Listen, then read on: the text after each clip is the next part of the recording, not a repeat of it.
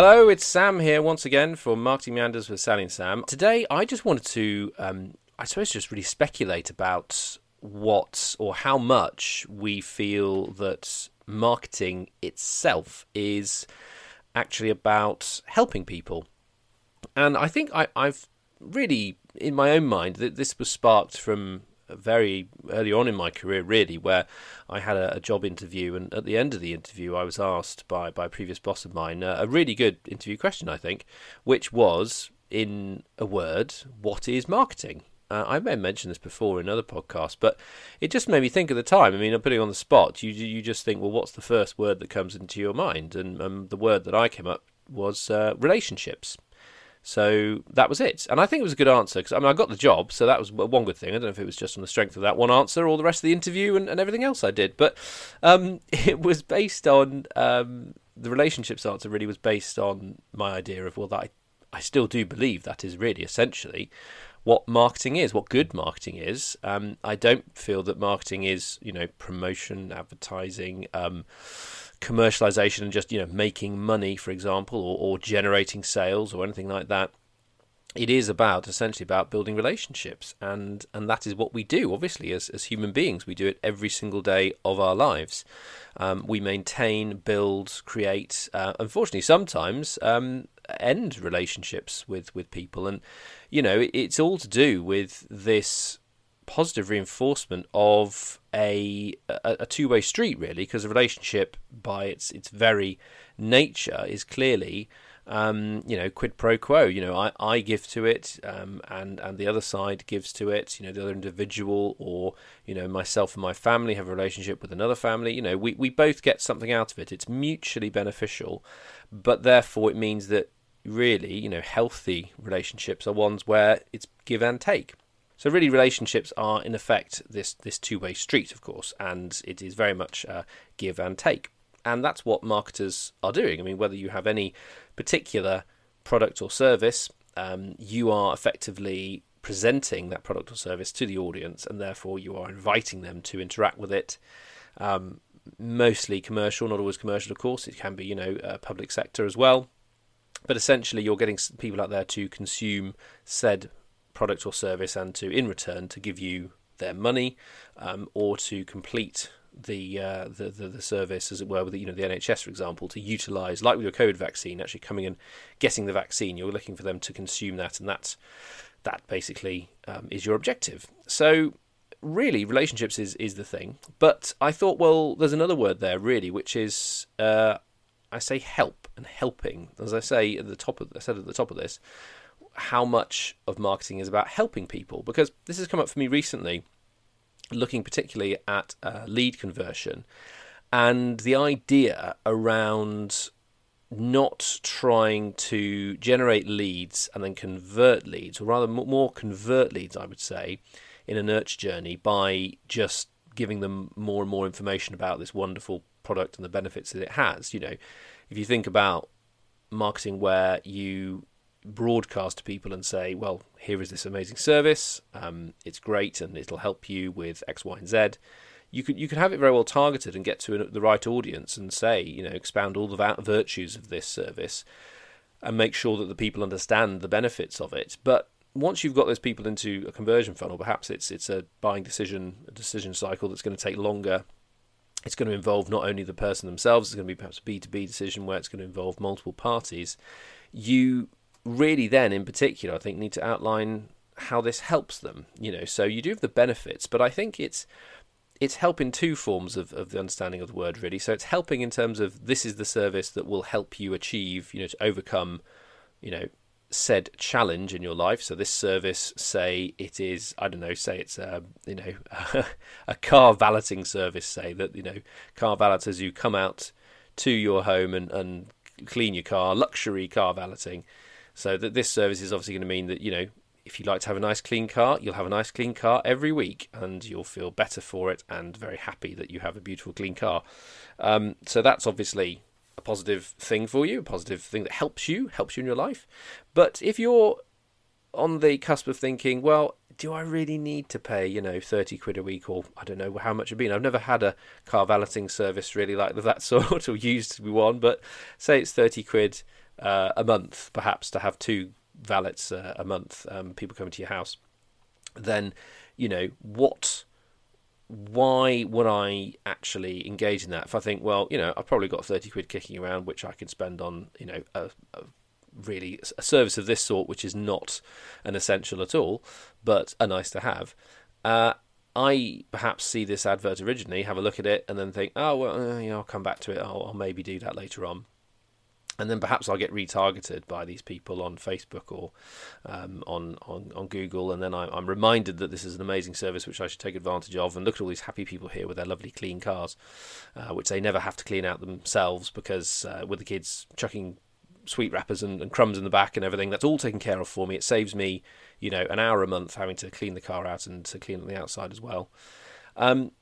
If that is a really great service, then yes, they can remind me of those benefits, but they're helping me by saying this is how the service will help me in my life, but then they also can help me to help myself to actually get this service over the line, to actually convert. So how are they helping me convert? We know we've established that there's a strong positive benefit here where how this will help me in my life, which of course I would say is the number one thing to nail with any marketing proposition. How will this help the target audience, individual or company?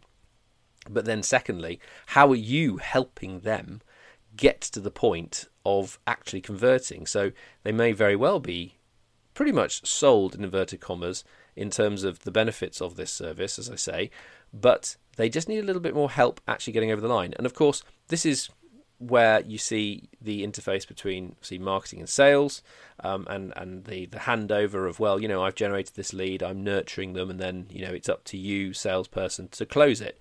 But of course, a lot of the time you might not have a sales team, and really it's a slightly blurry boundary really between where marketing ends and sales begins to a certain degree. I mean, sometimes it can be very, very clearly understood as a very clear boundary where leads get handed over, whether it's in a CRM or other work processes. Of course, that's straightforward. But I think a lot of the time, particularly small businesses, you're not thinking, well, I'm just going to do the marketing here and then I'm going to hand over to my sales exec here who will pick this up and get on the phone and convert this person. It's far more a case of, how are my nurture campaigns? How am I helping them along the journey? And so I think it's just, if you're thinking of helping at every stage, then that will give you certain solutions and certain approaches to helping people and getting them to convert. So I'd say if you're struggling with conversion, think about how you are helping the person to convert. Because again, if I were to get this person in with this car washing, car valeting service, and I track them in the first place, and then say my retargeting and my nurturing, I've got their email address, perhaps I go back to them several times and I say, it's really great, look, here's some more testimonials of Mrs. Jones down the road, how it's transformed her life and how it's so much easier getting the kids in the car for swimming now because she's not worried about it being a dirty car the next day when she has to go to work and look good selling whatever it might be on the road. I mean, whether people do that very much these days, but anyway, you get the idea. It's really a case of, if you then carry on doing that and you just keep on saying, extolling the virtues, extolling the benefits, pushing and pushing and pushing the benefits, that might work, and it will work in some instances. But for a number of other people, I think it could come across as quite salesy in a more negative sense, and you are just talking about yourselves again and again and again. And that's not really conducive to helping someone in a relationship. And so I think if you're actually then focusing on, well, what are the barriers? So first of all, what are the barriers to getting these people to actually get over the line? It could be that you just have to remind them and you're retargeting them and pushing them again and again to actually get on with it and do this thing. So in a way, you are helping them by giving them helpful reminders about actually getting this over the line, getting the credit card out, booking the first service and cracking on. But perhaps you might help them more effectively if you say, well, actually, you don't have to pay on the first service. Perhaps our payment methods are, really easy, straightforward. Perhaps you have some sort of, little iZettle or, card reader. There are other brands available, of course. Some sort of card reader which you come along and say, well, we take payment on the day once the job's done and once you're happy with it. Or perhaps you get your first car valet for free because we're so confident in the service that we want to show you that it's going to be worth your while. Perhaps you say you get the first valeting free, but you can pay for it if you want to, and then you can set up your standing order there and then, your regular payment. So again, we're helping you, making it sound easy to get you over the line, to get converted. Perhaps it's something to do with, give us a bit of information about your make and model. How can we help you refine this service, make it feel as if it's more of a relationship, or we're finding out more about you? Is it a case that you've got some big 4x4 where we need to send a two-person team, or is it something where we send one person? Let's look at, what times of the day you need to have your car valeted. Is it better for weekends? Is it better for weekdays? Is it first thing in the morning? Is it late at night? How do you want to organise it? Do we have to do it at home? Do we want to do it at your place of work? Do we do it when you've got the car parked elsewhere? Because we've got, if you've got the infrastructure, of course, if you've got your valeting people across the country covering all these locations. Again, all of this is around two things: helping the person, helping them with a process which actually engages them to help get them over the conversion line, but also it's helping them and helping you in terms of building relationship with them. So if you can utilize the best of your automation, your digital support, the way in which that is set up, not just to sell and sell again to the person once you've already got them interested, but in order to, if your watchword is about, and your whole ethos is around, how can we help them from this point onwards? How can we help them realise the benefits of this great service that we're trying to sell them, but in a way that is looking at it from the customer's perspective again? So you talk about being customer-centric, but it is really about how can you help that person? How can you actually help them get from not being a customer and utilising your amazing service to utilising it, but with a genuine focus on helping them?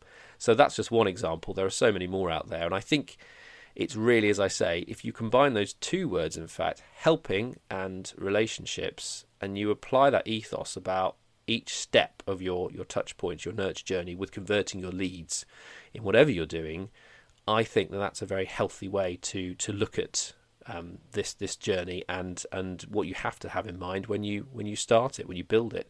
And if it's not working, apply this thinking of, are we helping these guys? Are we building relationships with them? Or are we just, knocking them over the head with similar messages, or knocking them over the head with very slick, very nice messages which aren't actually helpful to them? So that's my little thesis for the day. Hope you enjoyed it. As I say, Sally and I will be back on the airwaves again together, and we've got some interviews lined up very soon, so look out for that. If you enjoyed that today, and if you'd like to contribute to the conversation and let me know, do you have any other words that you think are sort of watchwords for what marketing is, and particularly how this focus on the conversion process of your leads and the nurture programs you might be running, what are your watchwords there for, that stay at the very centre of your approach? Let me know. And you can contact on Twitter @MeandersPod. You can also find us on Facebook, and you can find us just on our website. Really, you can get in touch with us on Acast or wherever else. So just look for Marketing Meanders, and you'll find us. And if you enjoyed this, share it with your friends, and I'd like to hear what they think too. Thank you very much, everyone. Take care. Bye for now.